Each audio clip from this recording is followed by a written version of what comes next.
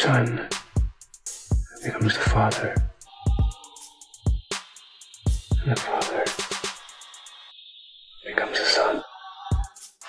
Every man at some point in his life is going to lose a battle. He's going to fight and he's going to lose. But what makes him a man is that in the midst of that battle, he does not lose himself. Sometimes you feel like an outcast, but you'll never be alone. Nobody does anything without help, Will. People open doors for me, and I worked hard to open doors for you. It doesn't make you any less of a man to walk through them.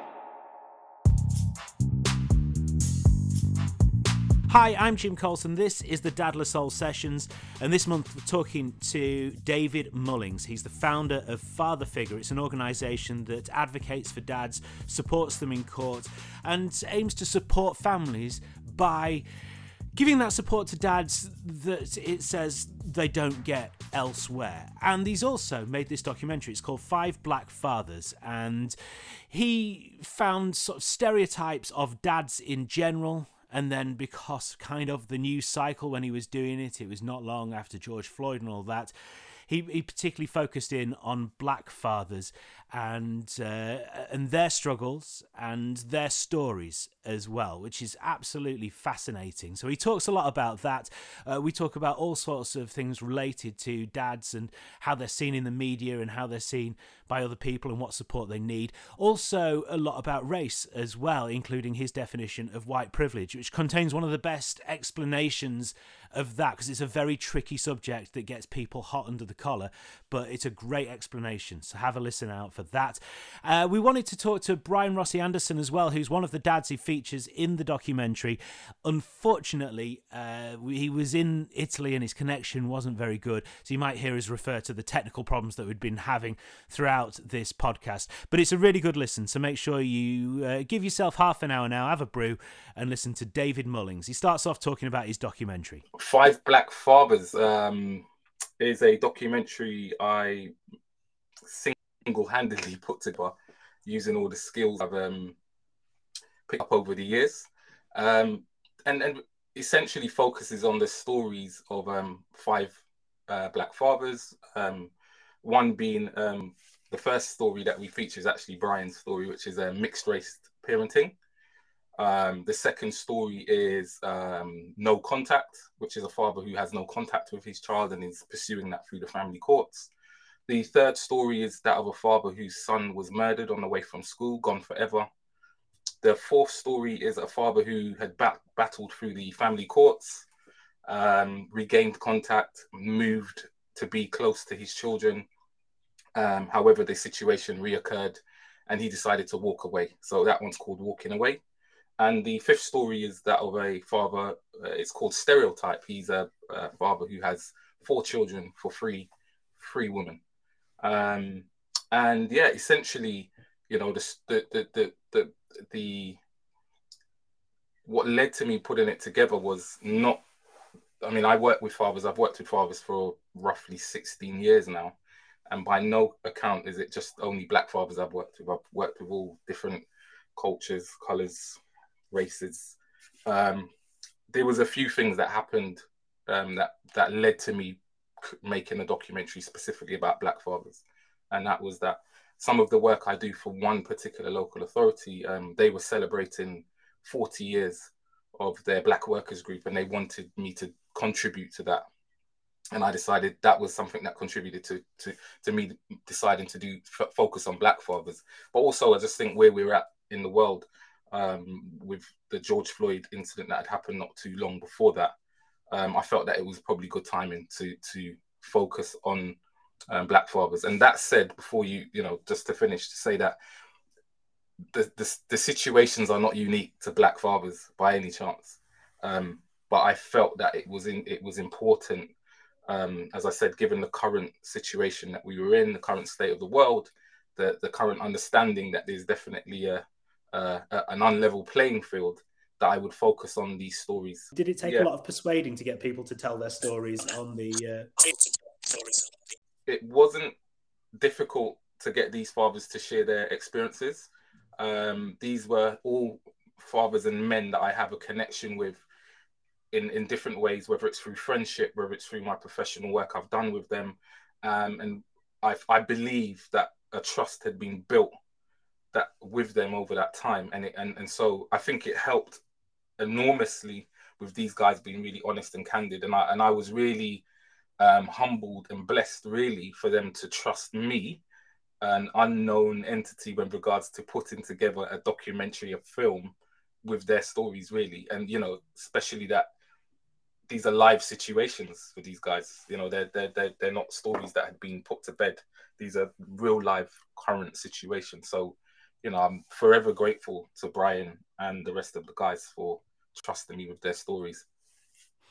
I guess that's the thing, isn't it? When we think of making films or we make any kind of content, it kind of fits into this sort of neat box. And you know, there's a beginning, a middle, and an end, and that's how it works. But actually, as you say, you know, these are ongoing situations.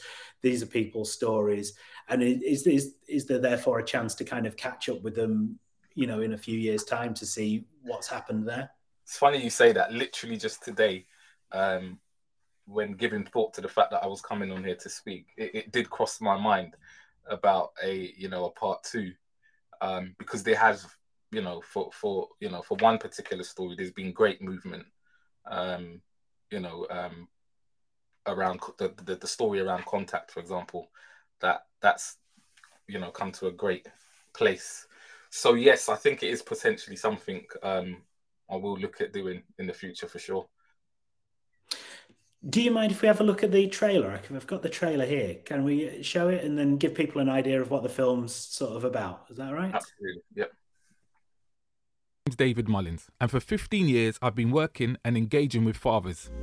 For far too long we've been told by the mainstream media who and what black fathers are. Given the current climate, technology and access that we have to social media, I decided enough was enough.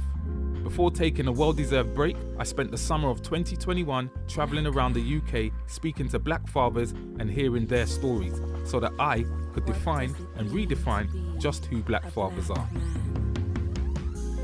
The first thing has got to be about how she sees herself. And if you can't do that child's hair, you better find someone that can. Irrespective of what you do, you can never take that from me. I'm that child's father. And when you start to miss someone, you know what I mean? And then the realization comes in, but they're not coming back. You said you've done everything a dad can do for the children. You've moved house, you've been near them, you've seen you with them, and you're a great dad. You fought for them in the courts. They're teenagers now. Go and live your life. With the younger ones, we're working to get it to 50-50. It's about 60-40, them with their mums versus them here. Black is the color of my skin, there ain't nothing like my melanin. So you talked in there about the view of sort of black fathers in the mainstream media, and has that at all changed? Is that changing? Are there signs that it's changing, or do you think that we're still sort of stuck in a place where we were? I think people would say there were changes because we see black men on adverts now. But I think, as I say in the actual documentary, I think that's capitalism, personally. We don't see black fathers. We don't see black families. They're non-existent.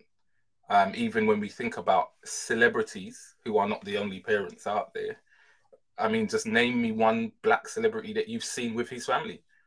You've seen him in the media with his wife, with his children. So for me, actually, no, I don't think.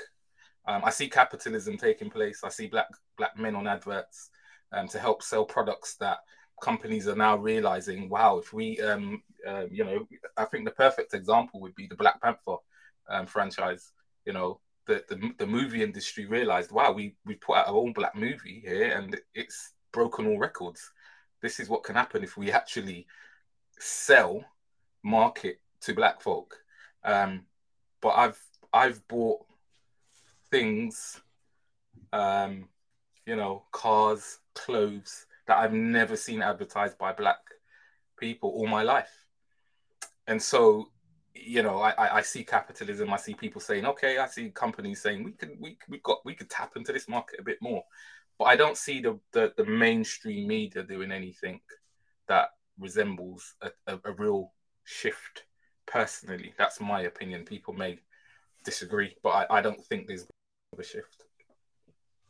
Okay, let's see if we can talk to Brian. Brian, what do you think about that? Do you see any of that? Do you agree with David? Oh, he's still stuck. He's still frozen there. He comes in and out. He seems to come in when you're not talking to him, and then Yeah. as soon as time, Once again, I have that effect on people. You know, they just, when I talk to them, they're like, "No, let's not do this." So this, I mean, I guess this is kind of blackwashing. I guess is what you're talking about. This is. Do you think this is people going, well, diversity is a new thing? Let's jump on that and put it in. And I mean, are there kind of real structural changes that can be made and should be being made? Do you think? Yeah, and look, I don't want to say that it's all disingenuous and that, you know, it's all about all about trying to capitalize. I think that companies, organizations need to start somewhere, and there is that the potential for it to just be seen very cynically and not being, you know, in the way I've described it.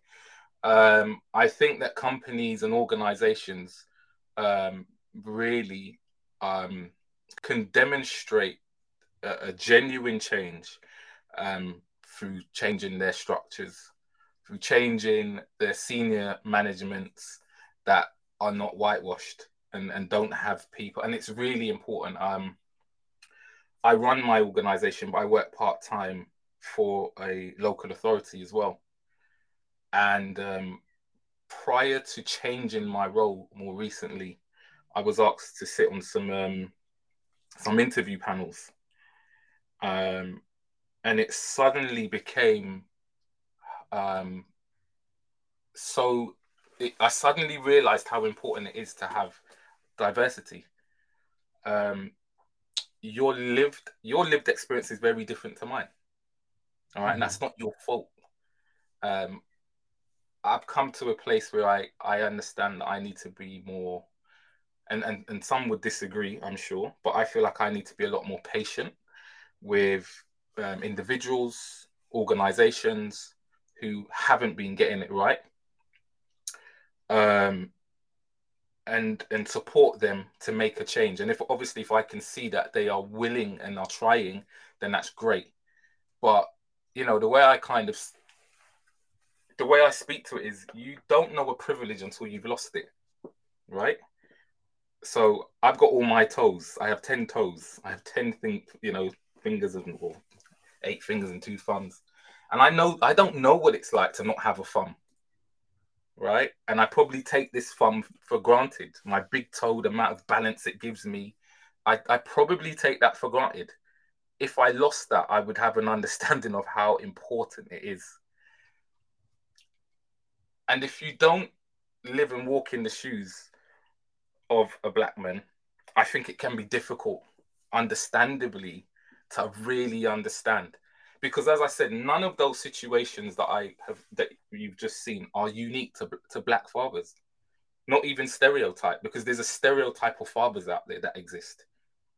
And the way I talk about it when we talk about black fathers is, I say, well, you can add some jerk sauce, some hot pepper sauce to it when it's my situation, because there's a few more layers on top of it. So if you're going through a situation where you can't see your child and there's no contact, which I have a lot of experience with because I'm a Mackenzie friend and I'm in court almost every week, that's tough.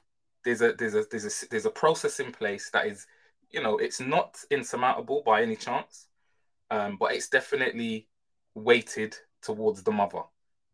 It's not insurmountable. I have 100% success rate in the 9 years that I've been going to court. Every client I've worked with has regained contact with their child. All right. So it's not a process that doesn't work. It does work. But it's difficult.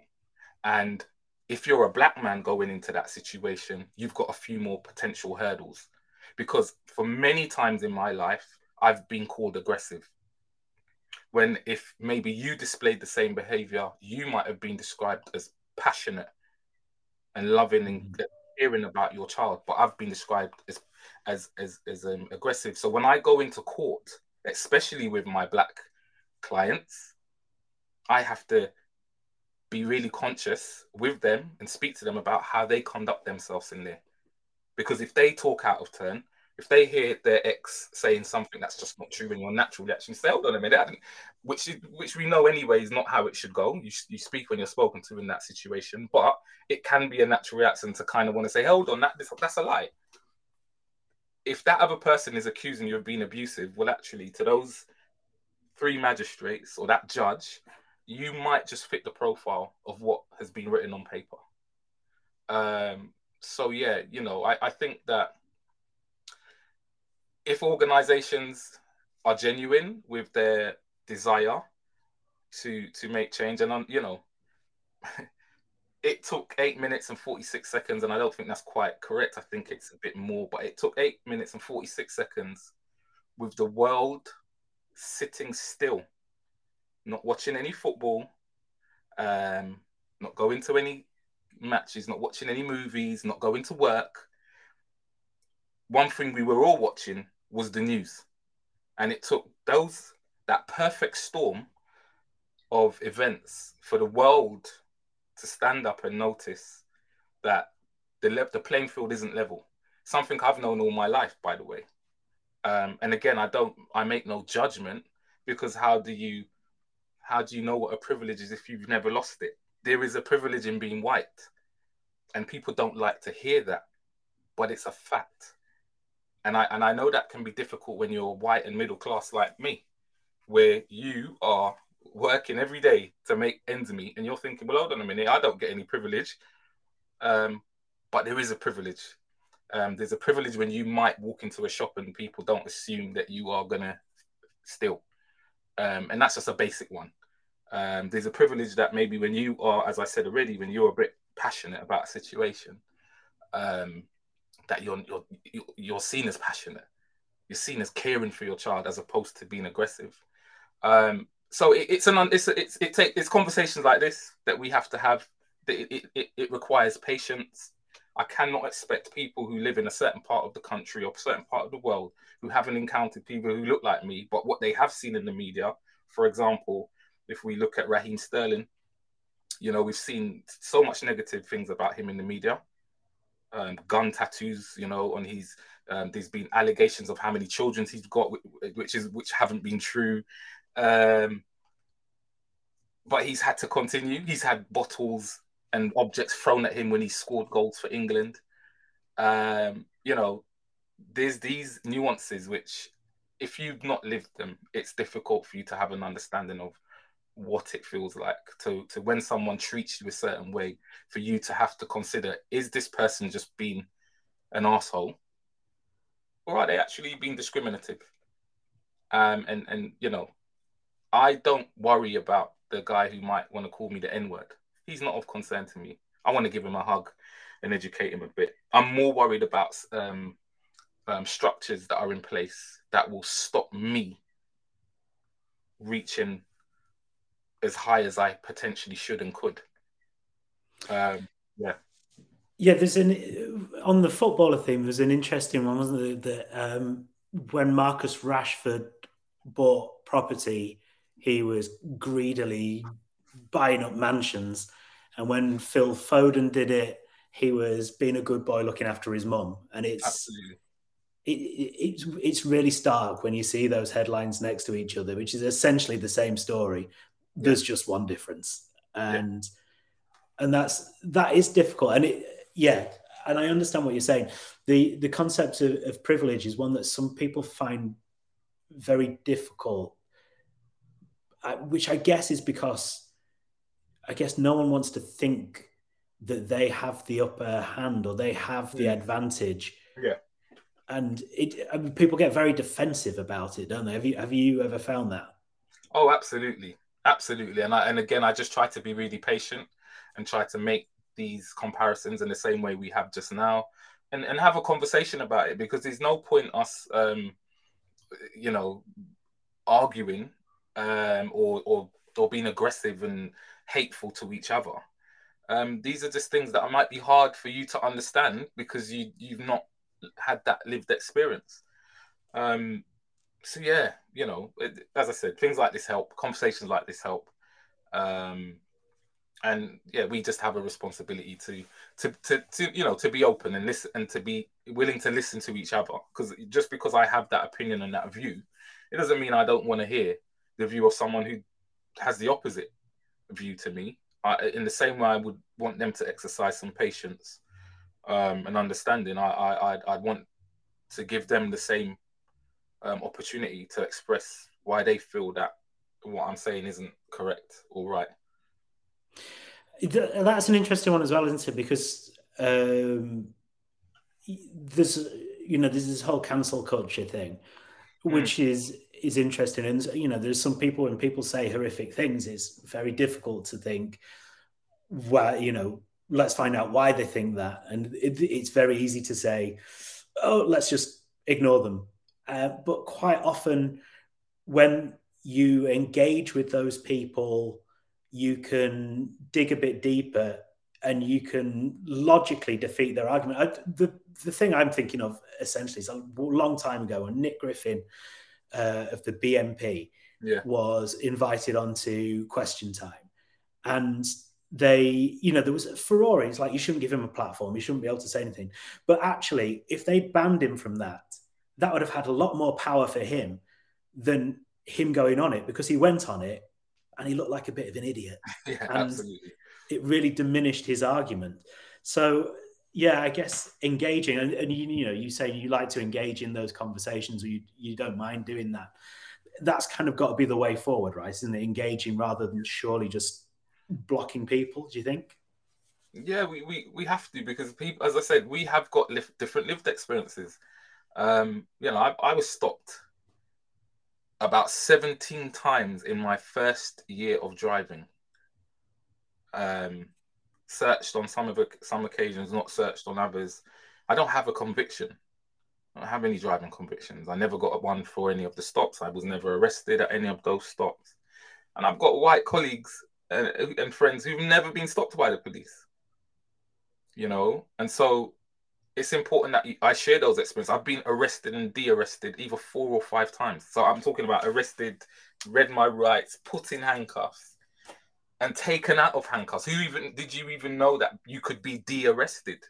Right? Did you even know you could be de-arrested? Well, that's happened to me 4 times. That's happened to me 4 times at least, possibly 5, but it's happened to me 4 times. Right? So we have to be willing to share some of these and have some of these conversations, as I said.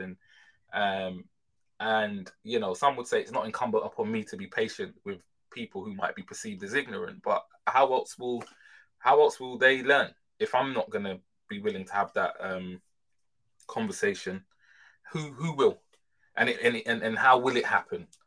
You had the gentleman who's his name eludes me at the moment, but we actually gave him an award actually. But the gentleman, there's a picture of when the BLM marches were taking place, and there was this guy who was being racist and he was attacked essentially, and he was taken out of the crowd by a black guy over his shoulder. And some people, there's varying opinions on, should he even have helped him? But he was being human, which is what we are. Before this construct of race was created, we are just all human. We are all humans in this on this planet, looking for the same things. Ultimately, we've got way more in common than we don't. But there's just been a lot of things that have happened. I'm the child of an immigrant. I'm the child of Jamaican parents, and my history is horrific. I have trauma running through my DNA, which I have to learn how to control and manage. I am the descendant of slaves who were, went through all types of stuff, and when that doesn't get acknowledged by the country that you live in, these things make for people to want to be quite less patient as what I am describing here. You know, when you live in a country that doesn't want to acknowledge the most horrific event to happen to humans, it just wasn't filmed and wasn't televised. No apologies, no reparations.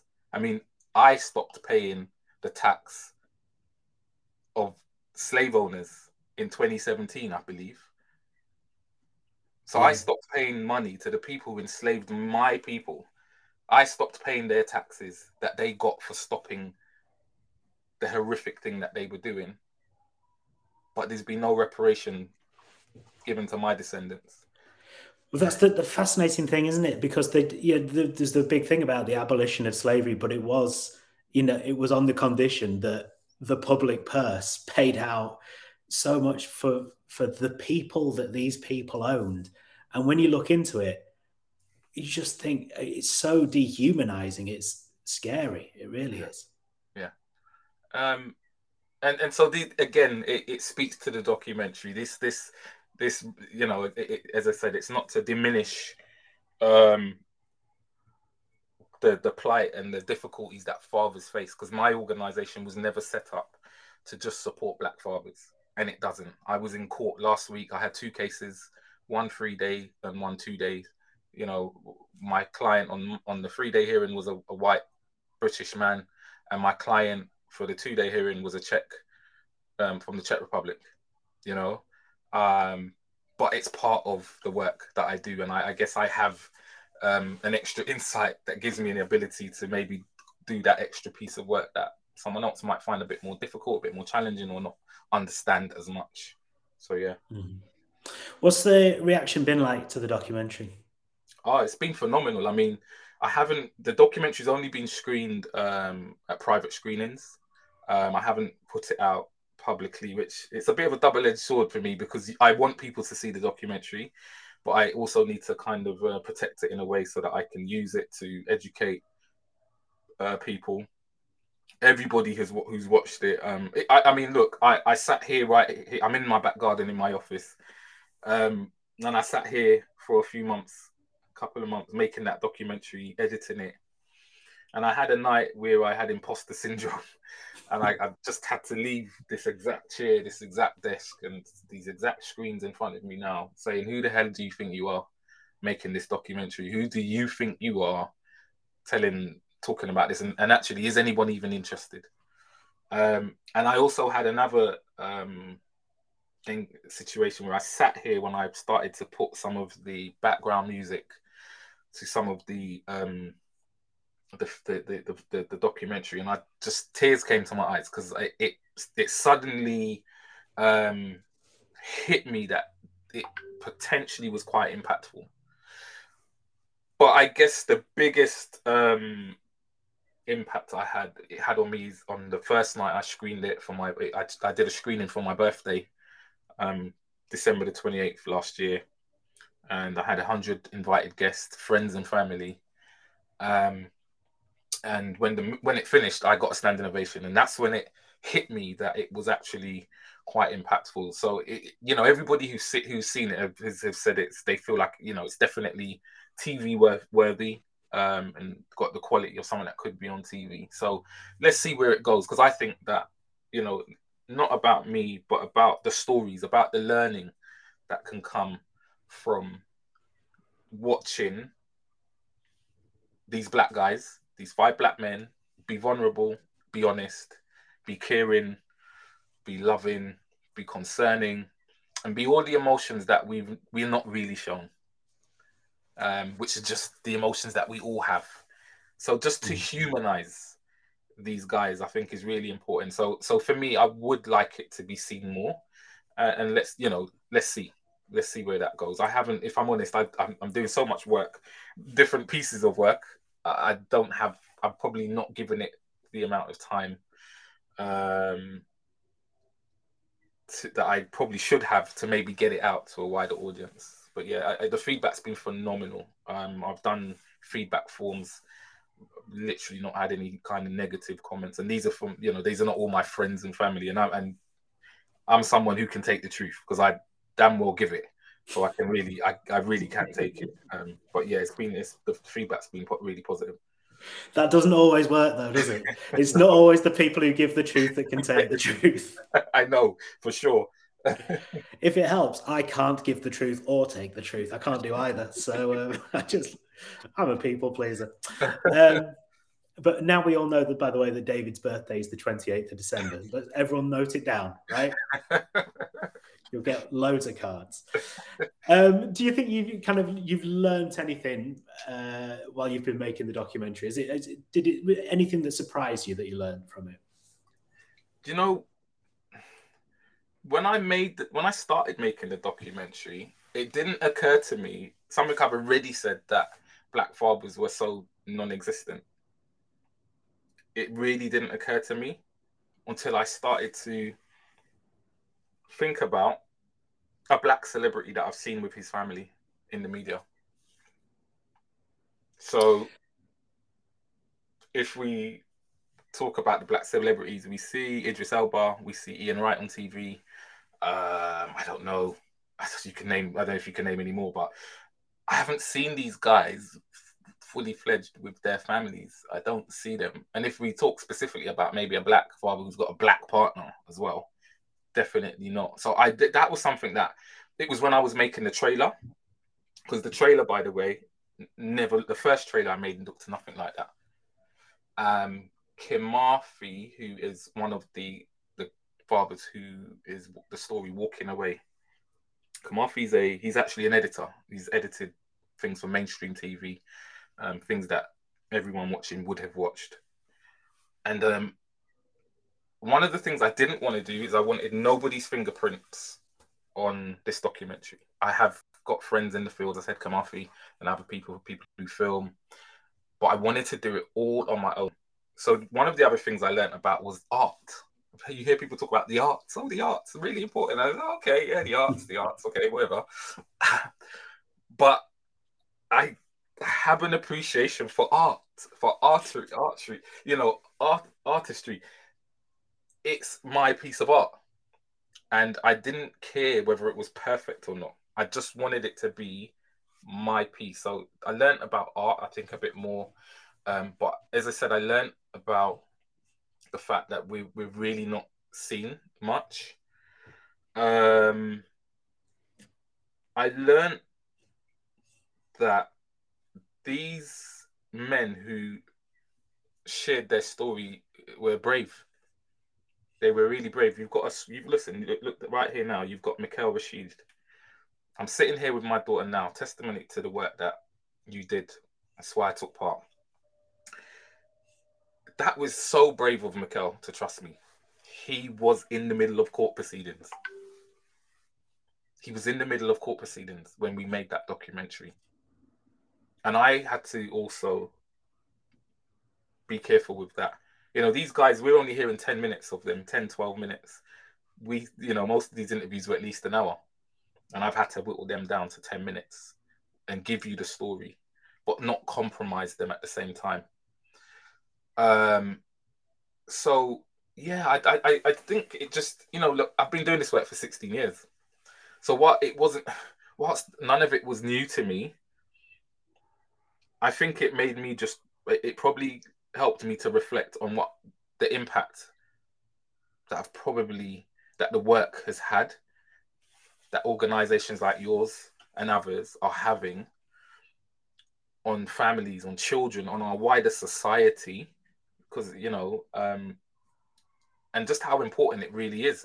I think it just gave me it renewed my, I think a couple of years ago, I was considering changing my career and maybe looking at something that would be more lucrative to me and my family. Because I've made a lot of sacrifices following my passion for 16 years. And my family, they are part of whatever successes or failures that take part. So I think it found love as well for the work, and passion, I should say, for the work that I do with fathers families. So that's David Mullings of Father Figure, and you can find out more about them, fatherfigure.org.uk. This is the Dad La Soul Sessions. We'll be back next month with another live stream that we do on the last Thursday of the month, and then it comes out as a podcast, which you're listening to right now. So thank you very much for listening,